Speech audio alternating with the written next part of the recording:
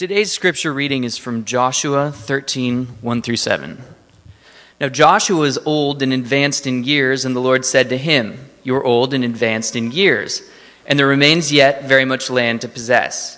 This is the land that yet remains, all the regions of the Philistines and all those of the Geshurites, from the Shihor, which is east of Egypt, northward to the boundary of Ekron. It is counted as Canaanite. There are 5 rulers of the Philistines, those of Gaza, Ashdod, Ashkelon, Gath, and Ekron, and those of the Avim. In the south, all the land of the Canaanites, and the Meara that belongs to the Sidonians, to Aphek, to the boundary of the Amorites, and the land of the Gebalites, and all Lebanon toward the sunrise, from Baal Gad, below Mount Hermon, to Lebo Hamath. All the inhabitants of the hill country, from Lebanon to Misrephoth Maim, even all the Sidonians, I myself will drive them out from before the people of Israel. Only allot the land to Israel for an inheritance, as I have commanded you. Now therefore, divide this land for an inheritance to the 9 tribes and half the tribe of Manasseh." This is God's word. Well, we're in Joshua chapter 13. We're going to go through the whole chapter today. And by way of review, with the closure of the northern campaign, that was basically Joshua 1 through 11, chapter 13 begins with, begins the third major section of the book of Joshua, right before the last section of Joshua, which is basically Joshua's farewell. And this section lasts all the way through chapter 21, and it's the section in which there is the division of the land that has been conquered thus far. And so you have kind of the bloody, brutal warfare section closing, and you enter a new section where they're dividing the spoils of the war that they fought. And it's in these passages, quite frankly, similar to last week, where you had a list of kings that were conquered, that you will begin to feel your eyelids grow a little heavy, your ears a little dull, your butts a little numb, and start thinking that watching paint dry and trees grow might be more alluring or attractive than listening to 2,500-year-old land surveys. Is pretty much what you're going to see. I mean, one of those, one chapter 12, a list is tolerable, but 8 chapters of lists and land surveys might prove a little more difficult. And so as we approach this section of Scripture, I want all of us, and I'll remind us, to take a particular mentality with it. And that is, it's essential that as you approach this Scripture or these passages, you need to put yourself, kind of take yourself out of the mind of America 2011 and all the things that kind of impact the way you think and the way you behave and all those things that might be attractive or not to you, and put yourself into the mind and the attitude of an Israelite 2,500 years ago at this time. An Israelite whose father's father has been waiting for this day. This day was promised centuries earlier. And so in our culture of immediacy, quite frankly, our culture where there's very few things that are sacred anymore, there are very few things that are worth waiting for, simply because there are very few things you have to wait for in this culture. Because of that, there are few things that probably can compare in our world today with what this Israelite, or a lot of these Israelites, were experiencing and thinking. Perhaps the only thing close might be, if you're young or old for that matter, waiting for graduation from high school or even college, or maybe waiting for retirement, or maybe waiting for marriage. You know, that day that came and you'd been waiting a long time for to celebrate.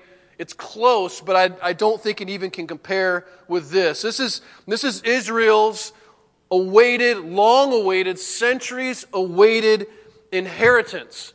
And through the details of this passage, you're gonna see the survey of all these things, and it is going to be easily, or you'll be tempted to be bored by it.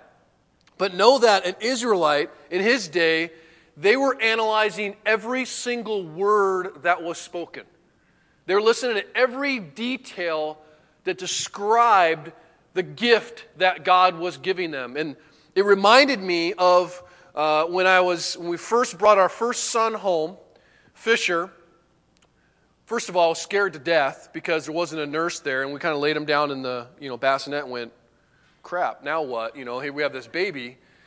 But the thing about it is, at that point, he didn't have to do anything, and it was amazing to me. And every little ear and eyelash and finger and toe and every little coo that he might have made, and it's been the same as he's gotten older, and all of our children, I knew every detail and was blown away by every detail and thankful for every little detail. Excited and appreciative. And this is the same way I think that they are listening to this inheritance, this gift that's been given to them, as they listen to every river, every mountain, every hill, every city, every little detail that's theirs. Individually, this gift, say, look, this is yours, and describing it, and they're loving it and valuing it because it mattered to them. The details sometimes of God's blessing to us really do matter. What I mean is sometimes we look at this huge, forest, if you will, or even a large tree, and forget the small little things that are beautiful and the small little details that are just as much of a blessing. And so they're listening to every word. So after 500 years, give or take, God's promise to his people of land that he had promised to Abraham and promised again to Isaac and again to Jacob and to his sons and to Moses unfolds here. And so he records in these 8 chapters the dividing of the land and dispersing it among these 12 tribes. And so we understand history. The 12 tribes are descended from the 12 sons of Jacob, who is the grandson of Abraham. And we will see this beautiful breakdown. And so the next 8 chapters break down basically each tribe in order. So we'll continue from what we read, and we'll review that and continue in verse 8 as it kind of summarizes what happens, and then later goes into very much detail of the 3 tribes that we'll read today. In verse 8 it says this: with the other half of the tribe of Manasseh, the Reubenites and the Gadites received their inheritance, which Moses gave them beyond the Jordan eastward, as Moses, the servant of the Lord, gave them from the Aror. Now, before I continue, put that map up. You'll see what he's going to describe today is the eastern side of the tribe. So this is the different tribes that exist in Israel, and we're going to just talk about Manasseh, Gad, and Reuben today on the eastern side of the Jordan. They were actually first given before they came across the Jordan, right before, and now they're redescribing it. And you'll see where each tribe ends up, minus the Levites, who have a unique blessing that they receive. So, this is beyond the Jordan eastward, in verse 9.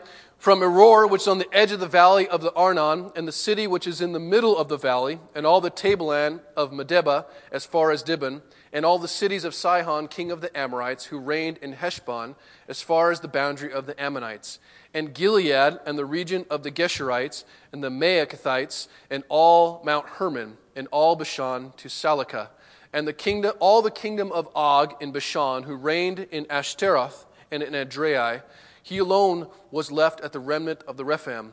These Moses had struck and driven out, and yet the people of Israel did not drive out the Geshurites or the Maacathites, but Geshur and Maacath dwell in the midst of Israel to this day. To the tribe of Levi alone, Moses gave no inheritance. The offerings by fire to the Lord God of Israel are their inheritance, as he said to him. So, reviewing the whole first section of that passage, the Lord begins by coming to Joshua, and he comes to him and says that he is getting old. Or a very nice way of saying it, you are advanced in years. Some translations say you are stricken in years. Basically, if you think about this, Joshua is having to report this because it was probably a private conversation. So he's coming up to his whoever his tribe's like, yeah, God said I'm old. So he says you're old, and we know that Joshua actually dies at about 110. So he probably is about 100 at this point, which means that during the battles he was 90. Okay, so you got a 90-year-old general battling, and a sidebar here, I think, is to recognize that when you get old, however old is to you. When you get old, that doesn't necessarily mean God is done with you. I say that because Moses, Joshua, and many of the Old Testament leaders were very old when they began their ministry. Moses was 80. He was 40 years in Egypt, 40 years shepherding, and then God said, now it's time to use you. So, age is somewhat irrelevant when God comes and calls and tells you to do something. And I think sometimes as Christians, particularly older Christians, and forgive me if this is really hitting you, you kind of look back at, okay, well, I had my Christian time. My mission time was done, and now I'm in like retirement, even spiritually retired. That's not God's plan necessarily for you. But the fact is, God comes and tells Joshua that his mission's done. So let's make sure that happens before we stop, right? He comes and says, there's a lot of land to take, and you are too old to take it. I don't think Joshua thinks he's too old. Moses died older than this, and it said that he was full of life. That's when he first started. So he comes and says, it's time. There are more lands. You're too old to do it. And so what we see here is a transition, a shift in leadership, where Israel is fighting as a community, and now they're going to be fighting as individual tribes, as smaller little armies. And they're going to be fighting for themselves. The umbilical cord, if you will, that was attached them all together is now going to be cut. And the Lord, though, promises, He says, I will continue to fight and lead each individual tribe as they fight their own little unique battles to fully occupy the sections that I give them. Now, still led by God then, they would have these smaller missions, their own unique parts of the land, but they have the same mission to begin with. They're all working on the same idea of conquest that God had promised to begin with. And it reminded me a little bit in Galatians 6, when Paul talks about loads and burdens of the community helping one another, and yet individuals having their own things to work out. And you may have read it before. I think it's Galatians 6:2. It says, bear one another's burdens, which is a great thing. The community comes together, bear the burdens of one another. And he continues and says, and so fulfill the law of Christ. It is the very thing that is loving. And verse 3 says, for if anyone thinks he is something when he is nothing, he deceives himself. But will each one test his own work, and then his reason to boast will be in himself alone and not in his neighbor. For each will have to bear his own load. So you have this difference between load and burdens, and there comes a time when the whole community can't battle together. The truth is there are a lot of battles that you have to fight individually that really no one can help you, either as a family, as an individual, that the church or the larger group can't battle for you. Then there are the larger ones that as a community we're supposed to fight together. But we have this transition where he's like, all right, it's time for you guys to go on your own now. All of Israel is not going to fight with you. And this has got to be, if you think about it, a difficult transition, I would think, for Joshua, because he's no longer needed. At least it's got to feel like that. He's no longer needed, at least in the same way. He has a change in leadership, kind of like a father watching his daughter or son begin their own family. He's going to be the father still, but not really. It's a change. It's a shift. And I wonder if Joshua is a little scared, knowing the past of these people, knowing how easily they're swayed, knowing how weak maybe they are, knowing how mistakes he'd made himself. He's probably concerned about how well they're going to do. And there isn't a lot of time to reteach them the important things. Okay, guys, as you go on your own, remember these 10 steps to being a successful warrior. He has already done all his teaching. He has taught them everything he could, basically in well over 7 years, but particularly in chapters 1 through 11, over 7 years. And what you see is chapter 1 through 11 takes about 7 years, and chapter 13 through 21 probably takes a couple days. So he just divides the land, sets the lots, and they go. And it's the final pause between the chapters 23 and 24 where he gives 2 farewell speeches. And even if he had the time, though, which he doesn't, I wonder what he would teach them. Strategy, fighting skills, certain things about each parts of the land. The truth is, as I said, he has already taught everything that he's going to teach them simply by what he's done. He's been a successful leader, a successful father, because his faithfulness, not because of his skill, because of his strength and courage to hold God's word, not because he was really brave in battling the Canaanites. For us, particularly for our church and even today, new leaders are going to come, and new leaders should come, and new leaders should arise, where it gets to a point where the leader isn't the one leading up front the most or burdening the most, where it's released and entrusted to faithful men to lead. People don't do that if they're control freaks or idolatrous of their position. Joshua is not. Joshua doesn't argue with God. Joshua doesn't say, hey, look, I was the man, the only faithful one in the wilderness. Remember, God? I got lots of energy still. Dude, you're old. I'm not old. Come on. He doesn't argue. He releases. He doesn't hold on tight to it. He releases it. And so his role now is to entrust what he knows to faithful men to lead the next generation, to leave a legacy for his family and for all of Israel. Because the next generation is going to have different battles than he fought. He's going to die within 10 years. They're going to continue to battle for many years. And though Joshua cannot pass on the perfect fighting skills for every little battle they might fight that will work, because what works in one era might not work in another, we saw the diversity of battles, the only real thing he can pass on to the next generation is his faithfulness to God. Think about that. If you're a father, there's lots of things you can teach your sons and your daughters about being a man or being a woman or looking for a husband or looking for a wife. There's lots of things you can teach them. But the one thing that's most important for them to see, not to hear, although it's important to hear it, for them to see is your faithfulness. Faithfulness when you make a mistake. Faithfulness when things are difficult. Faithfulness when things are prosperous. Your faithfulness. That will teach infinitely more than any list of skills or fighting abilities you might be able to give them. Do your children, do your friends, do your neighbors, whoever is, quote, following you at this point, do they see your faithfulness as you suffer, as you prosper, whatever it is? And I think it's hard for people to release oftentimes and let people go, at least let the next generation of leaders come up, because they know that doesn't, just because you get the label of leader, just because you get the label of husband, father, wife, mom, boss, whatever it is, pastor, doesn't mean that you will always prove faithful. We know human nature. We know our own. And we're like, I'm afraid to release you because I know that you will probably screw up. And it doesn't take long for them to prove that that's the case.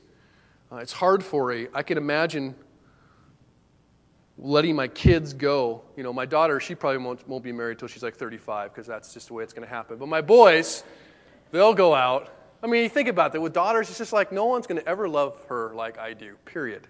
I'm pretty sure of that. My sons, they better not screw up. I'll just, take it to them. But the reality is they will go out, and it's hard for a parent to watch that, I think. I'm sure parents have had that experience. But it's difficult to me even imagine that because I'm like, I want to be there to protect it all and not let you screw up and make sure you're faithful. Like I can keep them faithful now even, right? But what happens is, as the possession of the east is described, it's not long. You see in verse 13 where it says they didn't fully drive out certain peoples. And I say it's the first time because you will see it as a pattern that comes up as the lands are divided. That they didn't drive these people out. They got all this, but they didn't drive those people out. Perhaps, and I don't know what it is, we'll talk about this in a future sermon about boundaries and things like that, but it's possible that the receipt of their inheritance, of the position, of the gift, the joy of just getting, material blessing and getting successful, getting their home, getting all these things, has maybe made them a little more comfortable, a little less vigilant. And though that they were faithful in the crisis of war, when things were, not certain what was going to happen, when there was a sense of urgency, when the battle was raging and right in front of them, their obedience is threatened when they are prosperous and at peace. Think about that. Their obedience and their faithfulness becomes threatened when everything is okay. Sound like anyone you know?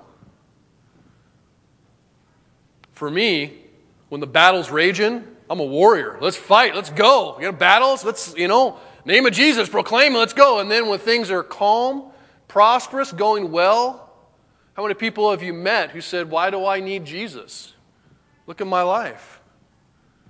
Or you yourself, how likely are you to pray, to plead to God for His mercy and grace when you don't really feel like you practically need it in the moment? This is what happens to them.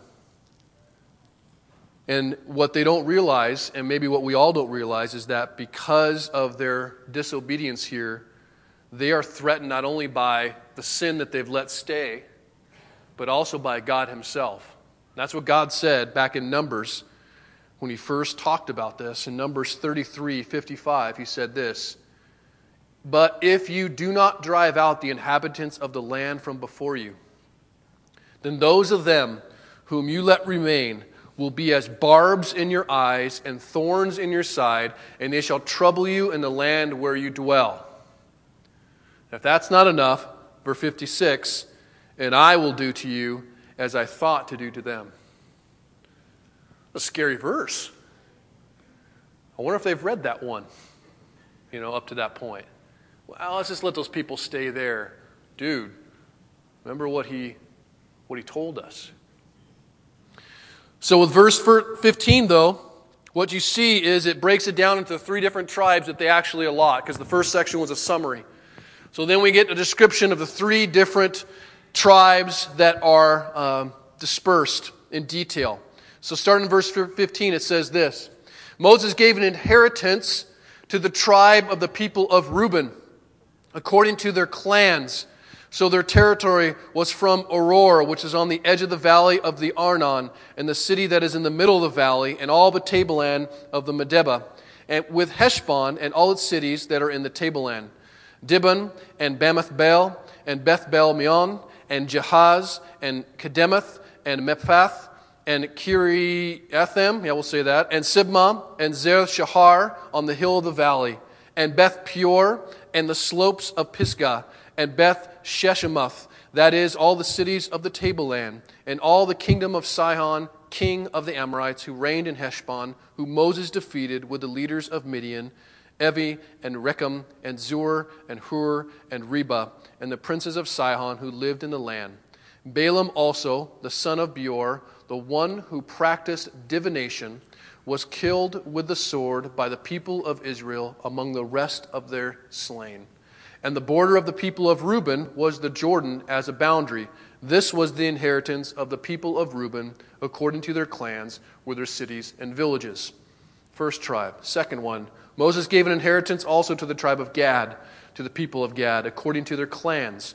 Their territory was Jazer, and all the cities of Gilead, and half the land of the Ammonites to Aroer, which is east of Rabbah, and from Heshbon to Ramoth Mizpeh and Betanim, and from Mahanaim to the territory of Debir, and the valley of Beth Haram, Beth Nimrah, Succoth, and Zaphon, and the rest of the kingdom of Sihon, king of Heshbon, having the Jordan as a boundary, to the lower end of the sea of Kinnereth, eastward beyond the Jordan. This is the inheritance of the people of Gad, one of the sons of Jacob, according to their clans with their cities and villages.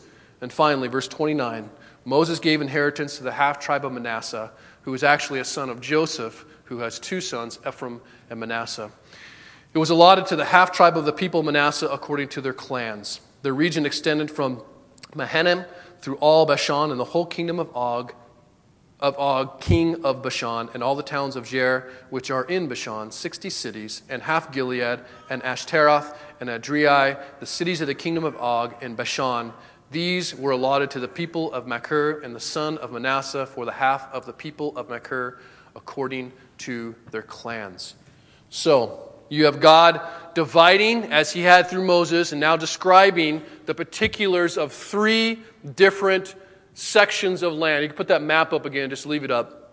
3 different sections of land for the 3 sons that initially came before they crossed the Jordan up through the wilderness, and they defeated 2 kings in this area that owned most of the area, Sihon and Og. They described Reuben, that goes from, you'll see, south obviously to north. Reuben, who was the first son of Jacob, Gad, and Manasseh, who was one of the sons of Joseph. Now, as the portions are divided among these tribes, we learn a lot about portions. And first thing we learn is that the dividing of the land, or the giving the portions, is not by chance and just random, arm wrestling kind of feats of strength type of stuff and them competing for it. It is not by chance at all. What happens on the east side of the Jordan, it was done through Moses, who divided it. And on the west side of the Jordan, we see not only did God give the land to Israel, but he later, we see in chapter 18, I believe, he divides it according to lots. Now, lots are controlled by God. So whatever falls, he divides the land into certain sections like this, and then whoever gets the sections is decided by lots, which clearly God is the one who controls. Now, there were no mistakes in the land, how the land was divided up. There were no boundary disputes, or there shouldn't have been. There was no confusion about who was supposed to receive what. It was very, very clear that God had a section of land, and God wanted these people to have land. That makes me very uncomfortable. You go, so what? Well, let me tell you. God assigns the portions and determines the lots for all of us. What you have or don't have is what you're supposed to have or not have right now. That doesn't always make us comfortable. We have this, not only a culture of entitlement, but our own vision of how our kingdom's going to work itself out and what it's going to look like. And God hasn't necessarily said that's how it's going to be. He is the one that gives the lots. He is the one that gives the portions. He is the one that gives the boundaries. He is the one that's put you in this place where you live, with the friends you have, and the job you're in. All those things have been given and apportioned by God. Now, some of us, maybe many of us, don't like our lot. All right? Well, let's be honest. There are some days when you like your lot less, and some maybe you like it more. But the fact is, we can very easily become discontent in believing, I should say, that God hasn't really given us what we think we deserve or what we're supposed to have. And those are the beginnings of unbelief. Those are the beginnings of unbelief. Mainly because we like the lots of other people. I like that guy's lot. I like that person's lot. I like that job. I like that home. I like whatever. Guess what that's called? Coveting. That's what that's called. It's called sin.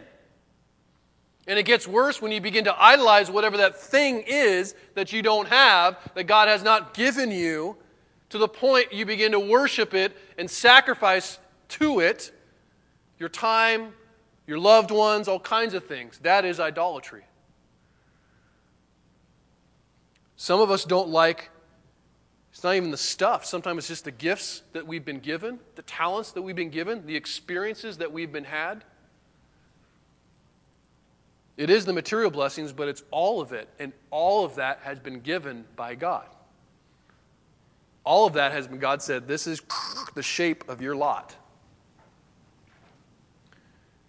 And maybe you haven't reached the boundary of what the lot is that you have yet, but right now, at least, that is what you have. I appreciate the book of Job. I don't think we appreciate the book of Job enough. Scholars say it's the oldest book of the Bible written. I had the privilege of teaching it in high school because it was accepted as AP literature. It's like, sweet. Book of Genesis, book of Matthew, book of Job. Went through Job. It was a struggle for these kids because they read it as just, a story of a guy, and I read it as a guy. True story. And you got a guy who in the first chapter loses everything, has everything and loses everything, and later loses even more because he thought, lost his kids, lost his wealth, lost his homes, and eventually lost his health. But here's what he said when he lost all of it in the very beginning of the first chapter. Naked I came from my mother's womb, and naked shall I return. The Lord gave, and the Lord has taken away. Blessed be the name of the Lord. Do we realize that anything beyond naked is a blessing? And undeserved, and pure grace, and even breathing naked, right, is a blessing? That's a clip that will be taken out at some point and given somewhere and misunderstood. But being naked's a blessing? Yes, it is. We think about that. Naked is, you're born, that's it. Anything other than that is a portion of God. And yet we're always like, I want that. It's not what we've been given. At the same time, God's given us portions. We look at how they're laid out, and we do see that some of our portions, and this is difficult, are impacted by sin, in particular the sins of our fathers. What you see is centuries before the land was divided, Jacob, in I think Genesis 48, was dying. So the father of these 12 kids. And he uttered prophecies and as he prayed over each of his sons before he died. His firstborn son was Reuben. And as he prayed over him, he condemned him. And he condemned him because, if you read back, he basically had sinned against his father by sleeping with one of his wives. And so the firstborn son, because of the fact he was firstborn, was entitled to a double portion of the blessing, of the inheritance. If you show that map again, you see that Reuben didn't get no double blessing. In fact, the double blessing ends up going to Joseph's sons, who gets a double blessing, one for Ephraim and one for Manasseh. So more than 4 centuries later, the punishment for Reuben's sinful deed is passed on to his descendants. And the right of the firstborn passes over and blesses his brother's kids, Joseph. So the portions are still distributed by God. He gives out what he gives out. And some of those, sadly, have been infected by the sins of those who came before us, by our parents and their parents. And at times, that actually plays out what we actually have, like the stuff. And honestly, other times, and I see this in myself, it plays out in the kind of people that we are. Right? We inherit some pretty cruddy stuff sometimes from our parents. You ever had someone go, you know what, your father was just like that. That sounds like your grandfather. I mean, there's things there. Not all good things, many good things that affect who we are and what we have. Exodus 34, when God put Moses in the cleft of the rock and came by and said, I'm going to declare my name to you, and he walks by and declares his name, we like to read the first half of the declaration of God's full name, but not necessarily the second half. And the first half says this: the Lord descended in a cloud and stood with him there and proclaimed the name of the Lord. The Lord passed before him and proclaimed. So this is the name of the Lord, the character of the Lord, the heart of the Lord. It says, the Lord, God saying his own name, a God merciful and gracious, love it, slow to anger, love it, abounding in steadfast love and faithfulness, love it, keeping steadfast love for thousands, yes, forgiving iniquity and transgression and sin. Praise God, I got a lot of that. But that's where we like to stop. Right?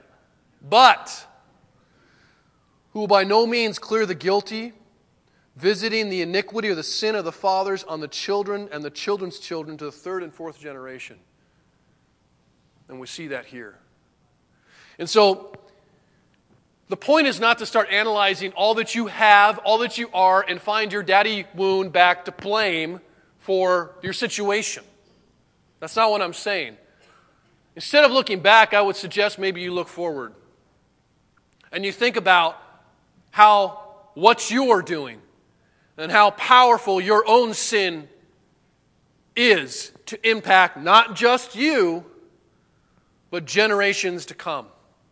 I am very sober to the reality of what I do, how I live, my faithfulness to God or lack thereof, how I model husbandry and fatherhood to my sons and my daughter, how I love my bride, how I work as a pastor, will impact not only my children, but their children and their children. Why? Because that's what God said would happen. And I think it works both ways. It's not just our sin, but it's our faithfulness. It's our faithfulness. So that's Reuben, from sins of our fathers.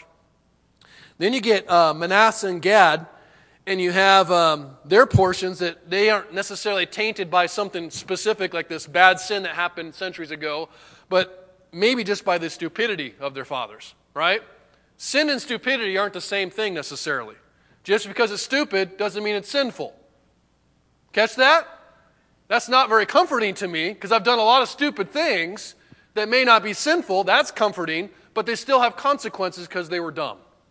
Now, there are many things that I have done or will do as a father that may not spiritually impact my kids because of the sin, but could impact them because it was just a really bad decision. And what you have of these guys, if you read the accounts in Numbers 32, they defeat these kings. They're planning on going across the Jordan, and Manasseh and Gad and their tribes, right, they look and they go, ooh, this looks like some good land. Why do we need to go over there? They didn't pray. They didn't inquire to the Lord. They didn't think about it. They just saw beautiful land. They saw how big their tribes were, and they're like, dude, let's take what's right in front of us. Now, it seemed like as Moses heard them go, they come up and they go, Moses, can we have this land instead? He's like, you are going to call hellfire down on all of us. And he gets really ticked at them because he thinks that they are actually thinking selfishly. And it seems like they probably were. And they said, no, we'll come with you across the Jordan, but we want this land here. And so that's what happens. But think about this. The request of these tribes to settle in what's called the Transjordan, or the other side of the Jordan on the east, may have not been the wisest decision. Why I say that? Well, as you read, it seems like it's a pretty hasty decision, but because the first thing they've conquered. But as a result, they are the most vulnerable of all the lands in all of Israel. Forever. They are the ones that actually are exposed constantly to invasion forever first. And when the Assyrian king, because there's no natural boundaries there's a boundary for the other side. You got to get across the Jordan and these seas. They got time. They got, they can mobilize. Not happening here. So they're the most vulnerable. They're most exposed to enemies. And when the Assyrian king eventually looked over at Canaan and said, I want that, Reuben and Gad and the half-tribe of Manasseh were the first ones to be conquered and taken away. And so the account of Numbers 32, as you read it, it seems like they're making a decision for the security of their family. We have lots of children and our wives. Let's have here.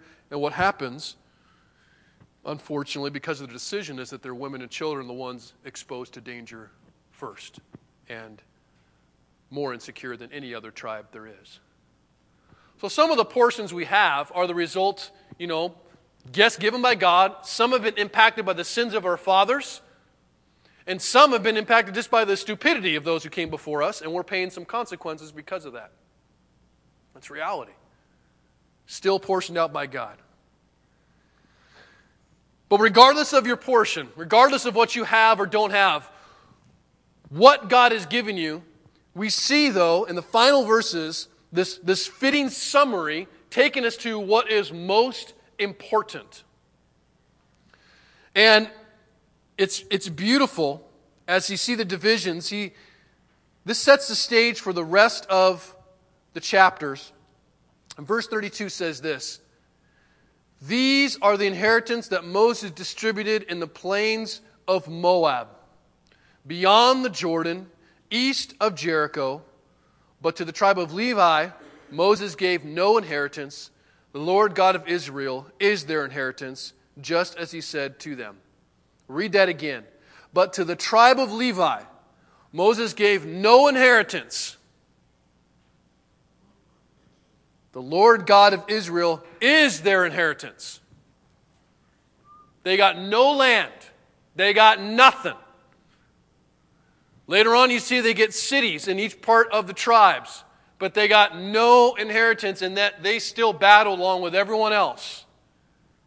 You can imagine a little bit of bitterness they might be feeling. What? Where's our stuff? All right? Where's our stuff? Where's mine?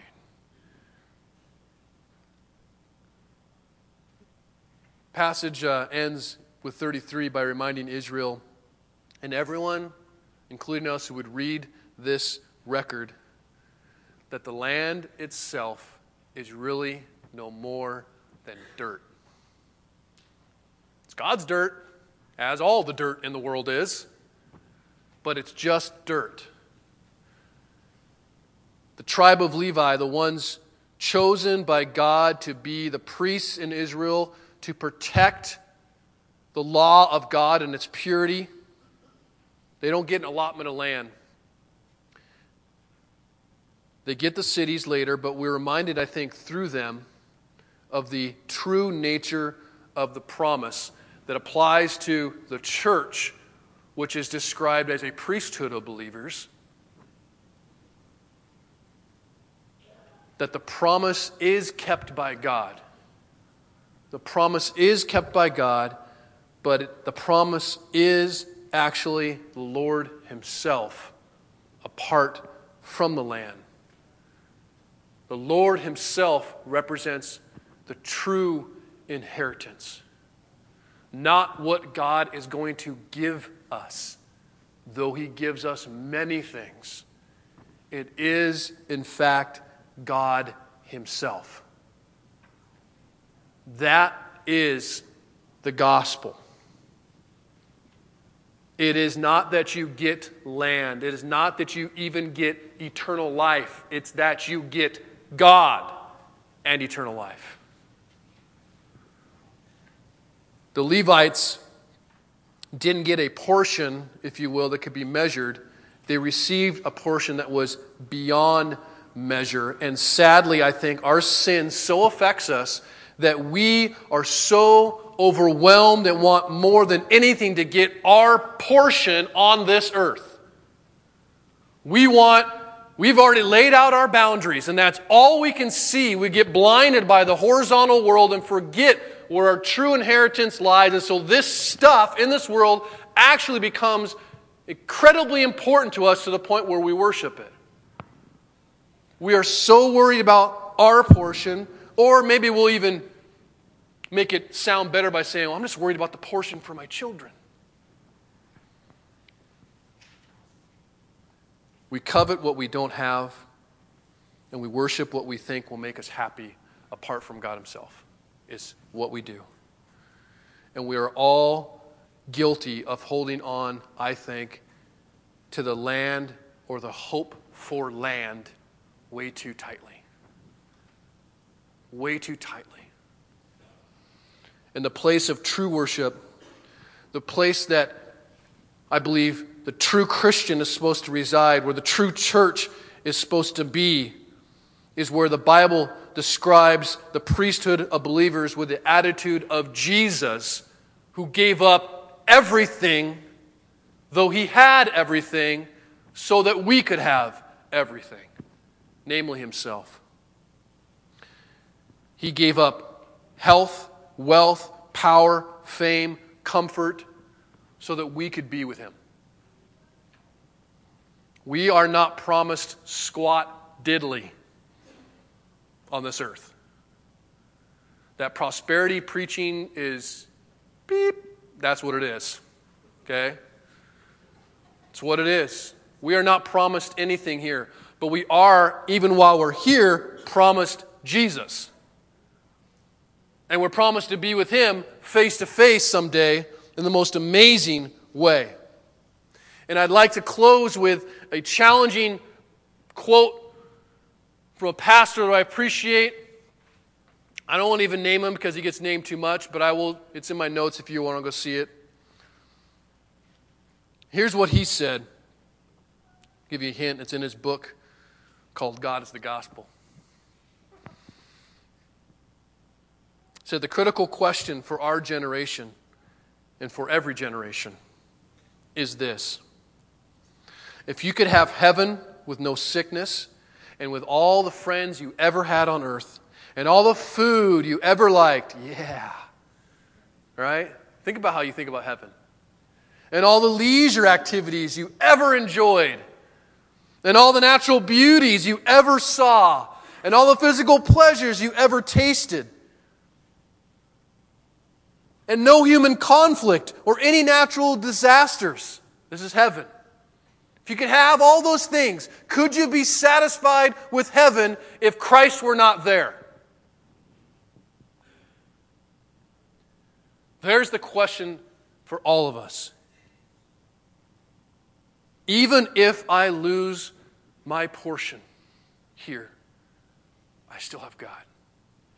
Even if I lose, I have Jesus. Right?